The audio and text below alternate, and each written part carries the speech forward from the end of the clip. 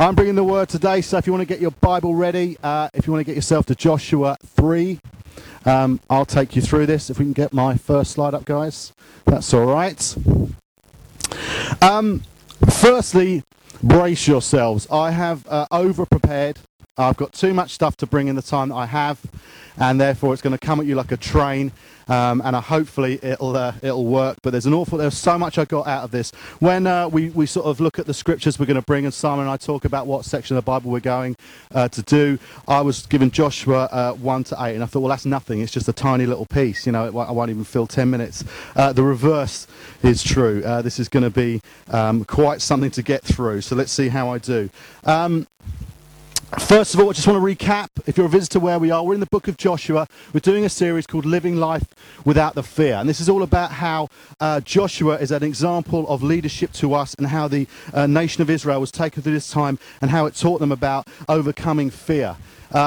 And we've gone through sort of looking at Joshua the man, the fact that he was an obedient, faith-fueled man, the fact that he was word and law saturated. He studied the word, he understood the law, he understood what was given to Moses, and he was someone who God spoke to. He taught him, he was instructed, and then he acted upon God's instruction. So that's the sort of man Joshua was. And then in chapter 2, we hear a story about how spies were sent, special men were selected for a mission to go in and look at the land that they were going to take, and they came back and reported they're scared stiff of us coming. And there was a lady there, a woman called Rahab, who was a key character in the story, a prostitute, someone who naturally would not be selected to be a key part of God's mission, and yet God chose her and worked through her when the spies went in, and she's a big part of the story to come. So that's kind of where we are.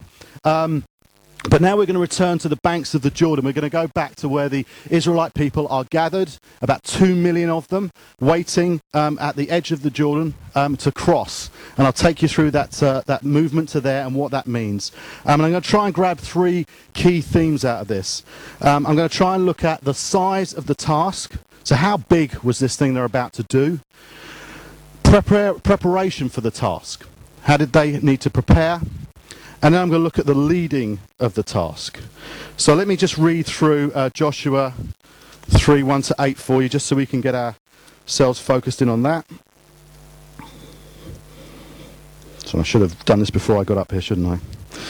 Joshua 3. Early in the morning.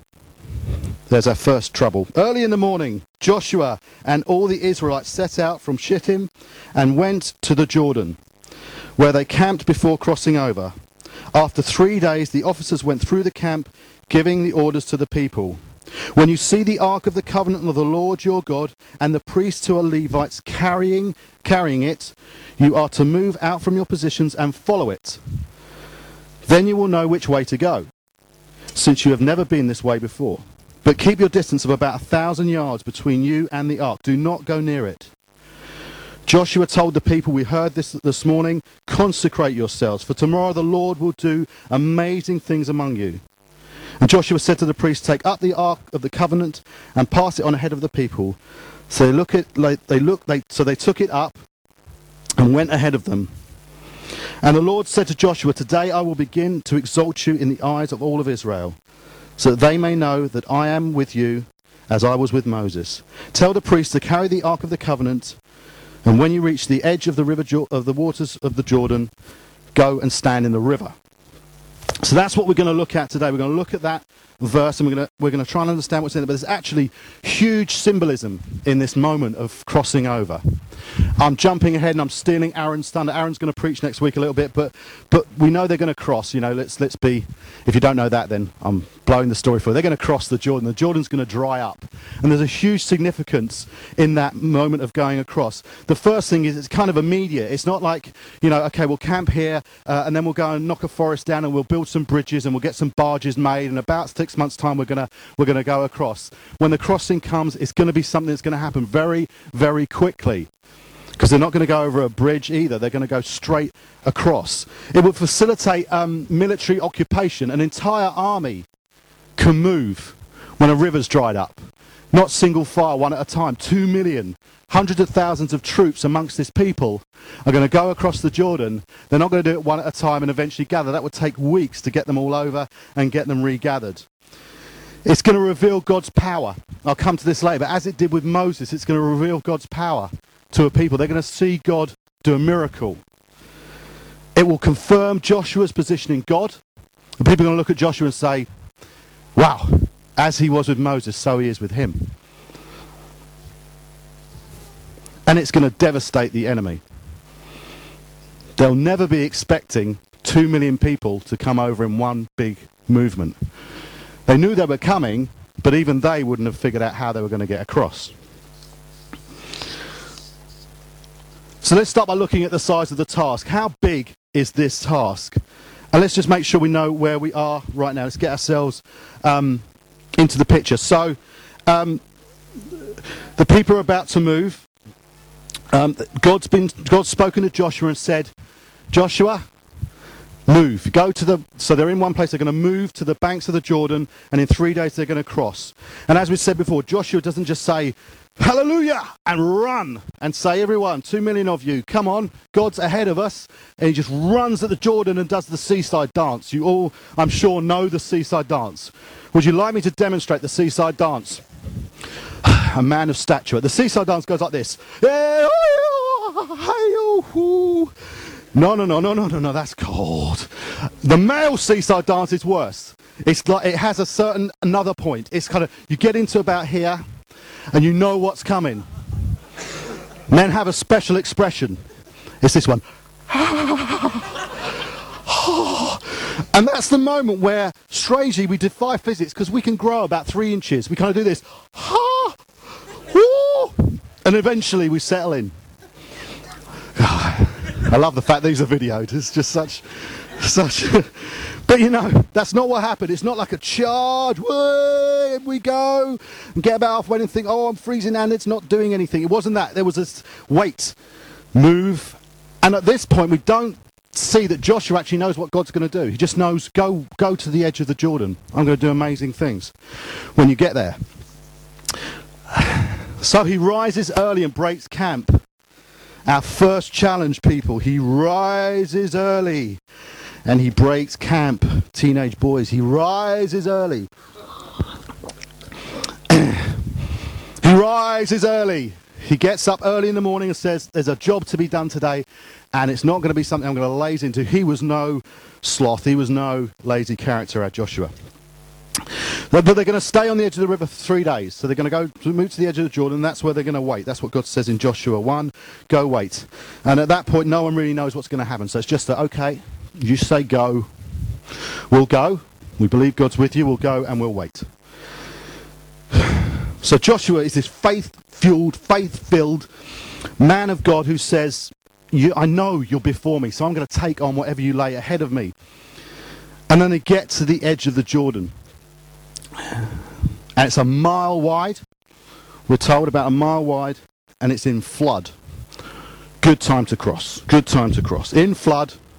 Probably got debris coming down it because when it's in flood, it drags in everything from the banks. So you've got this river moving about 10 miles an hour. That's fast for a river.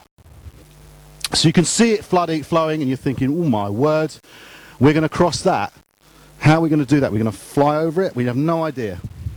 And they stop for 3 days. And the first challenge in this story is, well, why would they stop? If this is a military campaign, so you've got to understand, the spies have come back, said they're scared of us, they've heard, they know we're coming. In a military sense, that's when you strike. You get over there and you take them at the moment, because if you give them too long, if you think of this in a military situation, if you give another enemy too long, they're going to kind of build up their forces because they know you're coming. They're going to start to get ready. They're going to kind of think their fear starts to subside. They haven't come yet. They get themselves ready. So the best thing to do is go. As soon as they hear you're coming, go and take. But it's not. They wait. They stand and they camp at the side of the Jordan. Why on earth do we do it? Why is that relevant to us? Why is this important? Because after 3 days of looking at what's ahead of them is one of the reasons. They've got to look at it for 3 days. I don't know about you, but anything you're scared of, you don't really want to look at it for 3 minutes. Never mind 3 days of looking at, oh my word. And after 3 days, you're thinking it's still flooding.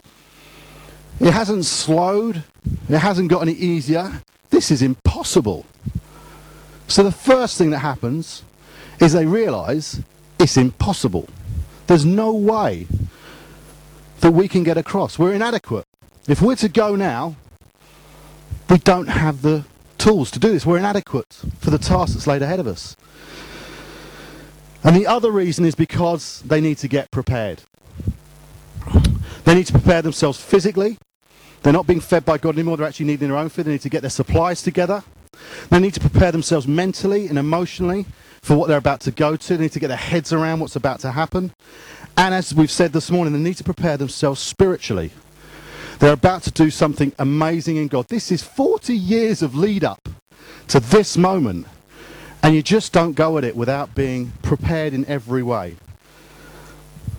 I'll come back to that second point about preparation later. But let's go back to the first one about the fact they're looking at this huge task in front of them thinking, we can't do this. You've got echoes of the kind of Red Sea crossing, you know, when they leave with Moses and he parts the Red Sea. It's a very similar, there's no error in that. It's kind of, again, Joshua being the person that's taken through. It's God working and showing a similar picture. It's got echoes of that. But the Israelites just needed to realise the task is too great for us in the natural. There's no way. We can't carry each other on each other's shoulders. You get in that river at 10 miles an hour. You've got to remember, amongst this people will be 2 million. This is not 2 million, 25-year-old guys. This is 2 million children, older people, the frail, the infirm, those who are pregnant. This is a people about to go across. There's no way you're going to put that amount of people in a flowing river in flood and just expect them to get across okay. It's not the first time that God's people have really known about their inadequacy. We look at the Psalm 107 is a good example of this. This is just a history looking back and saying about, let me read some verses to you. They were hungry and thirsty and their lives ebbed away. Then they cried out to the Lord in their trouble and he delivered them from their distress. Verses 12 to 13, so he subjected them to bitter labour. They stumbled and there was no one to help. They cried out to the Lord in their trouble and he saved them from their distress. 27 and 28 said they reeled and staggered like drunken men. They were at their wits' end. They were going out of their minds.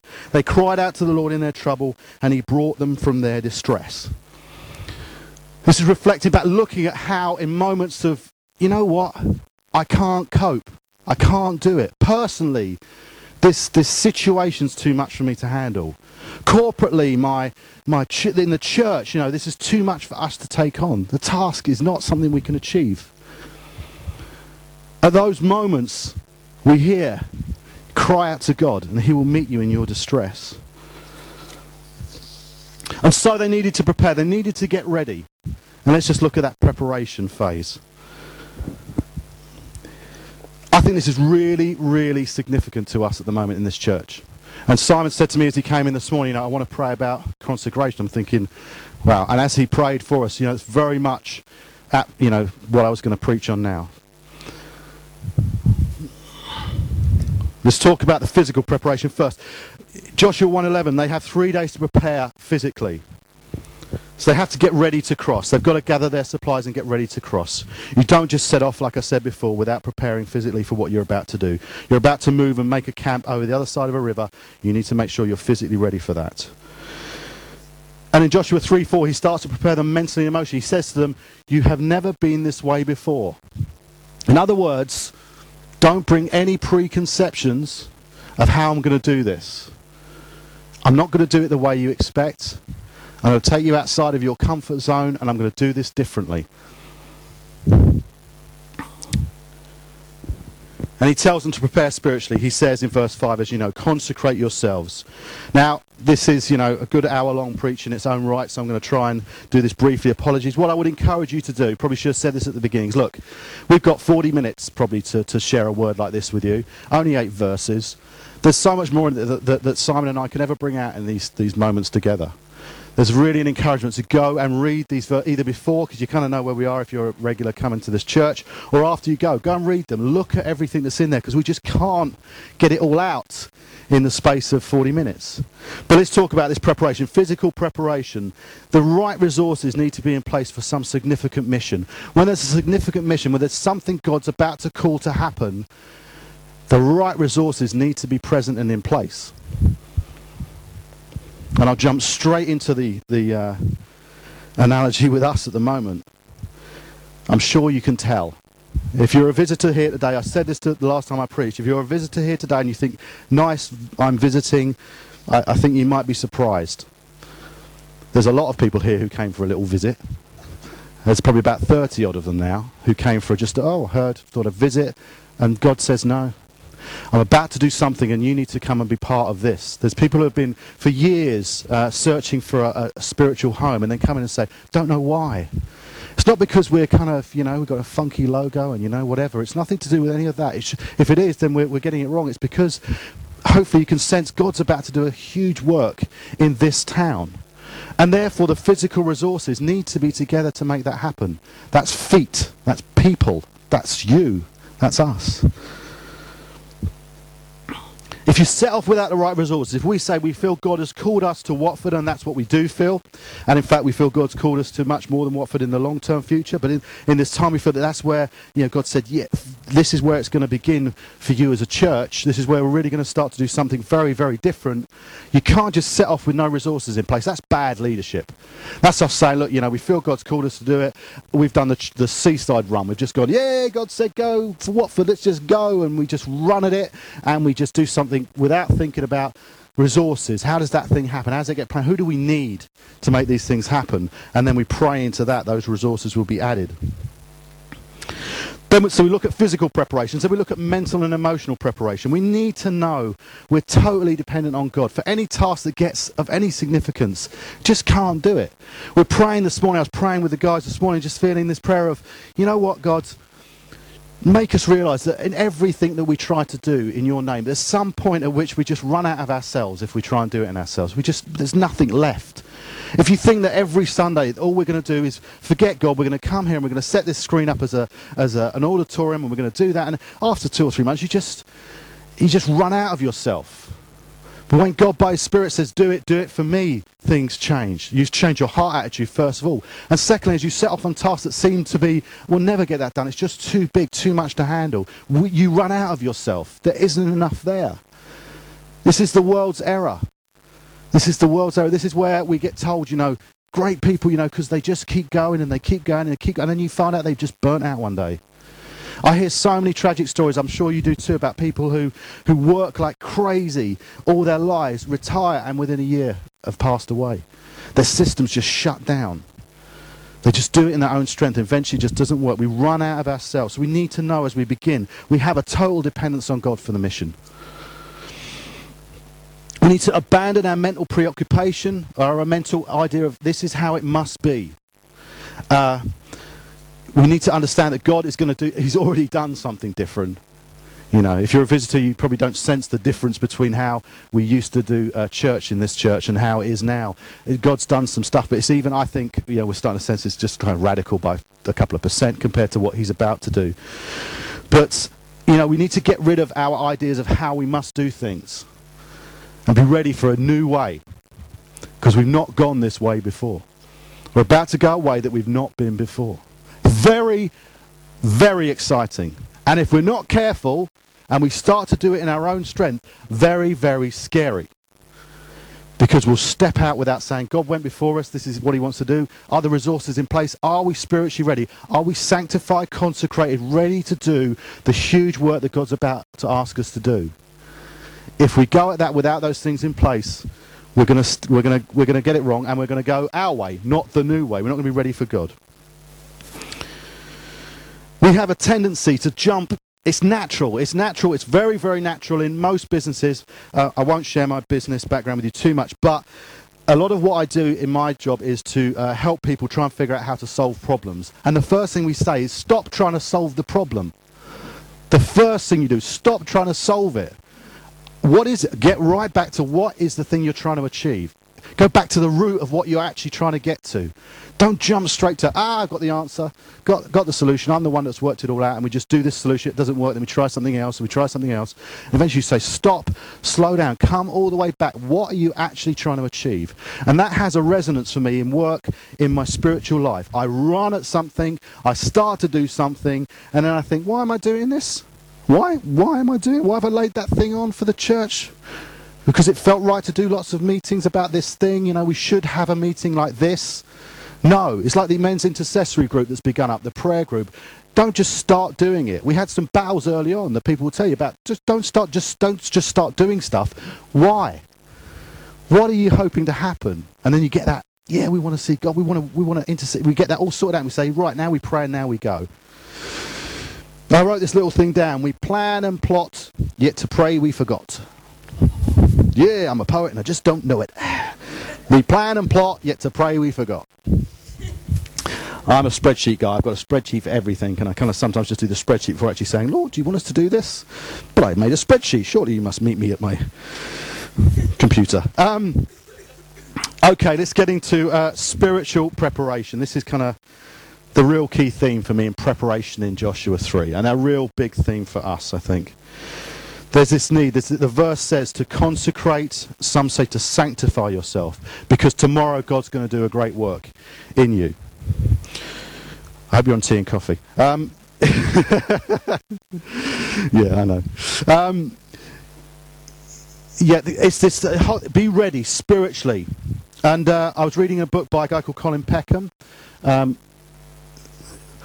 you get that one up there, guys? It's number 11. There you go. Thank you. About this whole thing of consecration and sanctification. He said, this principle still holds. There must be a time of spiritual preparation before any great event. Jesus spent the night in prayer before he chose the 12 disciples. If he needed to pray, how much more do we? You know, I mean, we can often, as I say, plan and plot and pray we forgot.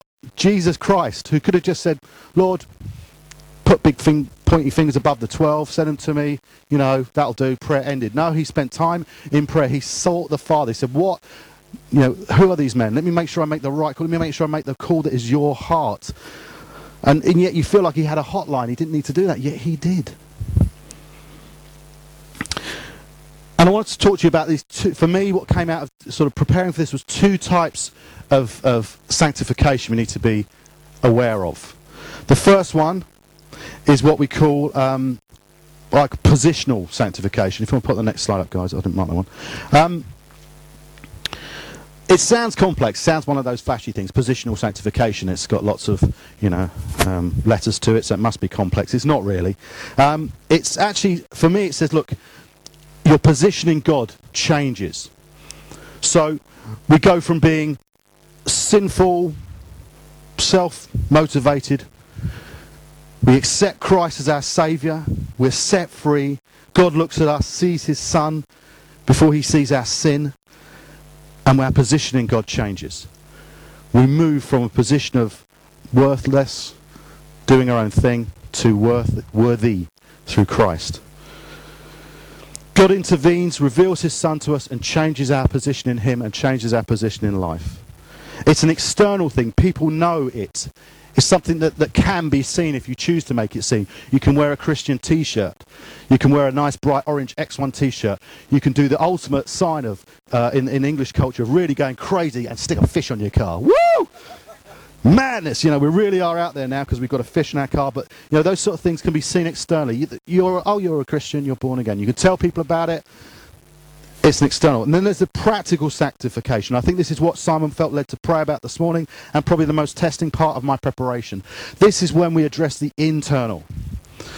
When we look to be sanctified from our inner issues, from the things that will hamper us, from the things that in truth rot us from the inside. And we know it. And it's not a you know it, we know it, I know it. There are issues and there are things in our life that are a personal journey that we know we should be dealing with.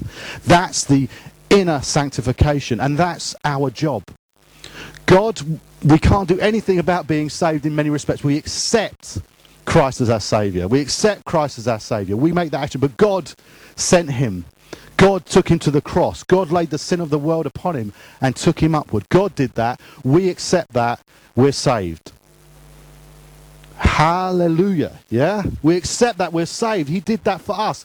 Our only role in this is to believe it, understand it. The simpleness of John 3:16.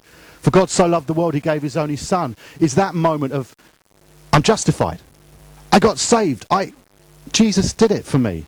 For some of you, it's a bang, wham, one day you come into a church as I've often shared the comparison between me and my brother. My brother comes into the church, and it just happens. I keep going to the church because he's going thinking, what happened to you? You know, my brother is not like me. He's a different character completely. He's really nice. No, he's he's a tough, you know, sort of, you know, bit of a bruiser. It was at that time. And I'm thinking, wow, you got saved. I'm coming back. And then one day, I just thought, you know what? There wasn't the lightning bolt moment. There wasn't the, There was this, hang on a minute. Truth is lies and lies is truth. If someone told me Jesus didn't exist, I'd put up an argument. I said, yes, he did. He's the way that you get saved from your sin. That's the way God puts the world right in us as individuals. And if I say that as an argument, I said to Terry at the time, the guy leading the church, I'm in, aren't I? He said, yeah. I said, is there not supposed to be like angels and something's supposed to happen now? Isn't the room supposed to light up? He said, no, you know, everyone's different. God meets you where you're at. And where I was at is a process of, oh, hang on a minute. My views change. So when we make a call and we say, you know, for those of you who want to receive Jesus, put your hand up, and you think, no way is this hand going up. No way, because, you know, I've not had the, that just doesn't happen. It went, for a longer time, but you got there. You get there. You will find that actually inside you've been justified. Hallelujah. More of that, huh? More of that in our midst. Absolutely more of that in our midst. But you begin the process of sanctification. From that point forward, you're trying to put your life right. You understand, quite early on, we do the standard stuff. No more looking at rude stuff. No more watching that kind of stuff on telly. No more of this. No more of that. You kind of deal with those early ones. They're kind of the obvious ones. You kind of often really try to deal with that very early on. But then there's more. You kind of realise, actually, I've actually got some issues with anger here. I've actually got some issues with lust. I've got some things I've got to deal with. And I think, you know, you can take some time. But at some point, I think God says, look, we're about to do something. So get that stuff out. Get it ministered to. Get it sorted. I need an army. I need an army to do my mission for this town. And therefore, you're going to have to work through some of this stuff. Keep pushing it off. Pushing it off. There's some time when God says, now. And for me, and I hope for a lot of you, it's now. Now's the moment where you have to say, I can't tell you what the Jordan bit's like. I can't tell you what's going to happen. I just know it's going to happen. You know, I'm preparing this word. I'm thinking, oh, man, it's going to happen. What's going to happen? I got no idea. It's just going to happen. It's going to happen. It's already started to happen. So I put in my notes here, if time permits. Does it permit? Let me try. No matter how long you've been in this church, it's a time to repair. We're going to cross. If you've been in this church like Diana and James, is that Graham I see up there? Graham and Helen, wow, okay. So from the church from the beginning, and if you're in the church like someone like Kat and that, who are just kind of coming into the congregation and being with us, who changed hair colour just to confuse us all. But you know, there's no difference in many respects to what the mission's about to be. It's great that you've been here for 20 years, but it's also great you've been here for 3 weeks. But be excited, the mission's about to begin. God's about to do the work. Your role is just as relevant whether you've been here 2 minutes, 2 days, or 20 years. It doesn't put you in a higher status of what God's about to do. It just says, I'm adding you in. I'm putting you together. There's no mistake. Why are we generationally so diverse in this church? Wasn't what I was expecting. I thought we'd appeal to sort of a certain segment of society. And yet, as you can see, we have from the very young to the much more mature. Didn't I choose good wording there? Thank you, Lord, for your divine intervention. I was thinking, am I going to say very old? No, I can't, no. But you know what I mean. We must accept God's about to do amazing things amongst us. Take that home. God's about to do amazing things. He already is doing amazing things amongst us. Don't let me always say it's tomorrow, because it isn't. But he's about to do something very unexpected in us. I know, I feel it in my spirit. And God's timing isn't like, well, Andy, it didn't happen that week. You know, it's been 2 weeks now since you said that, and it hasn't happened, has it? No, but come on, there's something about what God's going to do in us in next year probably. There's something going to be significant about saying, and we heard it, we've had it prayed over Simon, to be radical, to be completely outside of what should work, and yet for some reason it works. Just like going up to a river, standing in it with a big golden box, and it just stops. Made no sense to anyone, and yet God did it. So we're going to have to deal with our issues to be part of that. We're going to have to face up to the fact that we have selfish desires, we have issues of anger, of lust, of self-gratification. We are couch, PC, Xbox, Wii, potatoes at times. In my notes, I was told on the way here about something about a game, and I thought, oh my word, I even had this in my notes. Let me lay a challenge to you boys, you guys, and maybe some ladies, and I'm a gamer, so you can bring me into this. Are you too busy playing Call of Duty 2 to answer Call of Duty 1? Take that one home. Are you too busy? Doesn't mean you can't play it. I'm not a particular fan of it. I'm saying, are you too busy doing it that when Call of Duty 1 comes, you say, no, I'm on Call of Duty number 2? You didn't turn my sound off. They threatened to do that when I shared that. It's really important about that whole thing about how... Oh, bless you guys. At least you let me get it out. It's important about that whole thing. Look, I'm tired. I can't read my Bible. Tired. Can't get up in the morning. Don't try and kid yourself or kid me. If it gets in the way, get it out of the way. If it doesn't get in the way, I play games. Don't worry about it. But if it's something you say, I just don't have time to read the Bible. You do have time to read the Bible. It's just if it was attached to your thumbs, it might, work. Better get off of that one real quick. Okay. But I mean it. You know what I mean. When Joshua talked to the people about not having passed this way before, he was not telling them about a new territory. He meant they'd be moving in a different method.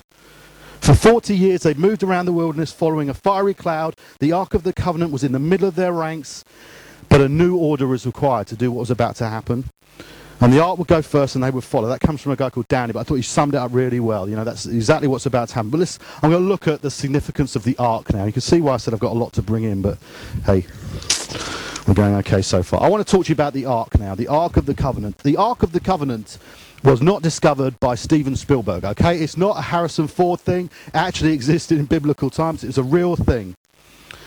So, it's mentioned 21 times in Joshua 3 and 4, so it must be significant.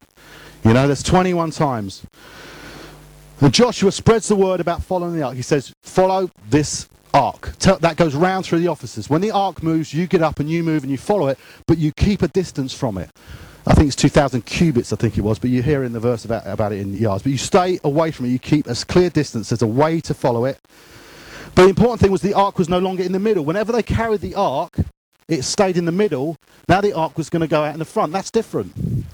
And for a very, very sort of structured people who understand tradition, religion and ceremony, you're moving to the front. So this is whoa, that's not what we expected. Why? Because Joshua wasn't going to lead them over the Jordan. God was going to do it. And the ark signified God with the people. The ark contained the law. So the Jewish people followed the law across the Jordan. The ark was God amongst them. There was no Moses-like stuff. There was none of the kind of Charlton Heston moment when he does that. There you go. The big way part. That didn't happen. And, we have that picture. And in fact, if you look, there's so many pictures of Moses parting the Red Sea with the staff. And he kind of does what God tells him to. He stands there, he does that. And yet, if you actually look for images of Joshua doing the same, there's hardly any major paintings about it. Why? Because it doesn't seem because it wasn't a man doing it. There's a box in the river held by some priests. And then the river dries up. It's not quite such a captivating image. Why? Because Joshua didn't go, right, ark, river, stop, let everyone look at God working in me. He was showing his obedience in doing what God said to do, but God went before them, set the ark in the middle of the river, and the river stops. And we look a little bit closer at the ark. And we look at it. And this is real revelatory stuff for me. And if it isn't to you, then you're ahead of me. But I was looking at how the ark was made. I was reading about some people. And they said, look, first of all, it's made of wood. But it's got gold moulded into it. It's got the 10 Commandments in it, the law. Had some other things in it, which I won't explore just at this time.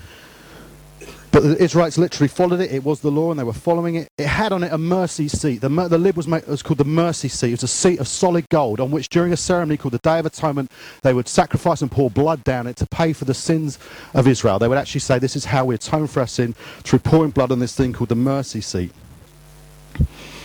So the ark was, God. You can kind of hear about the fact that, God signifies God in this story, but it's more than that. This is the whoa moment. The ark symbolises Christ. The ark symbolises the Saviour to come. If you get this, we've achieved something today. It's made of wood. It's natural. It's a natural physical form. It shows God's humility as he comes down in flesh. It's moulded in with gold, showing his deity. He's God. So you've got an object made of wood and gold together, moulded together. It's moulded as one. It's Jesus Christ is that. God and man moulded as one. Christ upheld the law. It was in him. He's the only sinless one. He upholds the law. The law stays with him. He knew the law deeply and he upheld it. His sacrifice is the ultimate sign of mercy. He's the mercy seat. The ultimate sign. When his blood gets spilt, we're saved forever. No need to continue those rituals. The mercy seat is God's mercy through his Son. And the ark led the Israelites just like Christ leads his church. We're Christ first. Christ leads this church. Neither I nor Simon nor anyone in any leadership position actually leads this church in truth. We listen to God, we pray, we seek God. We seek him more for his timing now actually than his calling.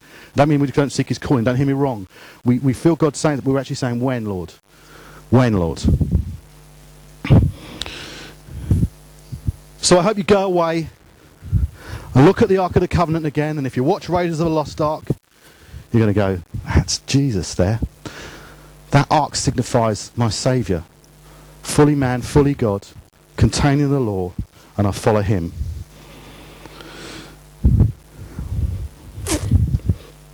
The crossing of the Jordan depicts our salvation in many ways. We follow a cross. We go from one life to another life. It depicts our salvation in the sense of going from this worldly life to a promised land by following Christ. It's a wonderful picture to take with us of just exactly what God's done for us. Hallelujah. So let me try and summarize. If you believe, and I'm sure you do, as many of you do, as Simon and I believe in, that God is calling us to something really radical, that really is going to impact this church, the church, we believe God called us to do something different. I can't say the word's not right with church, because that sounds like we're just saying every other type of church is wrong, and that's absolutely not. We're saying God just called us to do something very, very different in the context of what church means. The whole idea of coming here is a radically different move. And it's part of that. So if you believe that's part of what God's doing, and he's going to do something amazing in this town. We've heard for years, I'm sure many of you had, Watford gets mentioned in some strange context on the telly about God's doing a work in that town. He's about to, but I feel that it hasn't actually happened yet. There's something gone to kind of gather us together. As churches, we now connect with other churches far more than we ever did in the past. We kind of sense when you get together with people like Tim Roberts and others and just say, hallelujah, we're going for this town. But it hasn't happened yet. Something's going to happen of significance. If you believe that, if you do believe that, then you need to know the task is too big for us. Even if we gathered the entire churches of Watford together and said, right, we're going to go do it. We're going to do what for God? Okay, God says, okay, go and take the town for me. Go and get the name of Jesus lifted high in the centre of the town. If God doesn't go before us, we're just a noisy bunch of people, collected together, getting on everyone's nerves. Just wandering around town saying, have you heard of Jesus? Have you heard of Jesus? God's going to do something very, very different. And it's by his Spirit he's going to do it. We must know that we need God's strength. So we don't fear the massive task. Yes, it's a massive task. We may fear it, but just like the river Jordan, the waters, the fear can dissipate if we know that God has gone before us. So our primary role as your leaders, as your elders, is to say, God, show us what you want us to do, when you want us to do it. And when we say, guys, we need to do this, you know God's with us. That's all we ask. Not that it was a brilliant plan with a great spreadsheet and it looked really great presentation, fantastically done, Andy, wonderful job, great, really convicting. No, you just need to know God is at work. We need to be a people prepared, as I've said, sanctified, living a life that constantly looks to be consecrated, both externally and internally.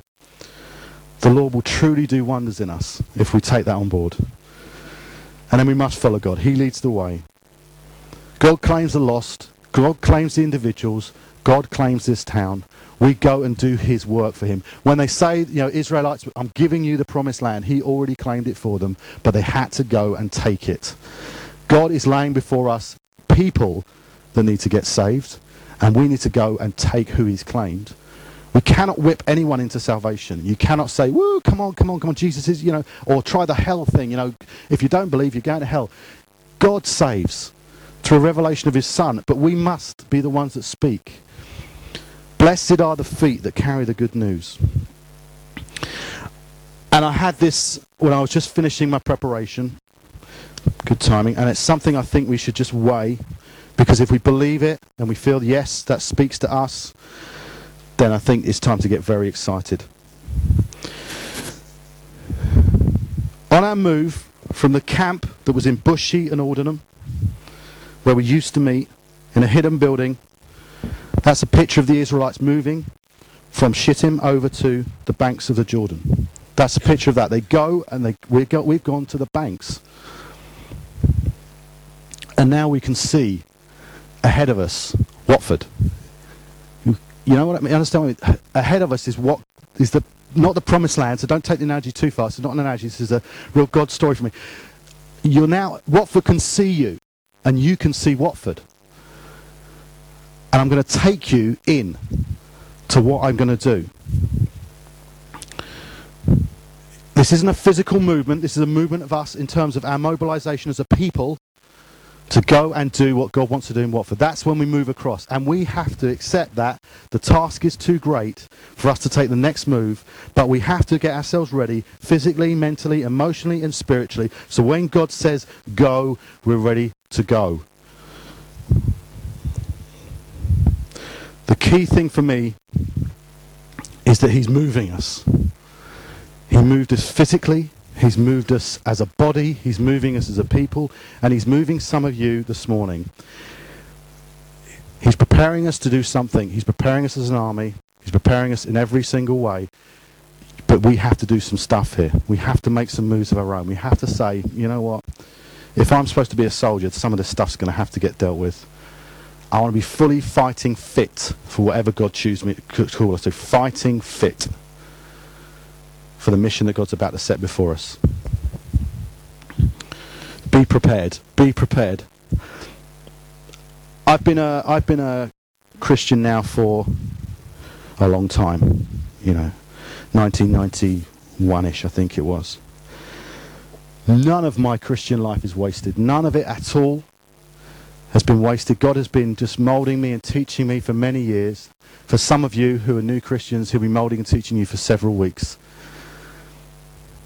But for me, this is kind of what I've hoped for in many respects. God, use me. You know what? Don't just keep teaching me and loving me. It's wonderful, yeah. But use me. Otherwise, I'm useless.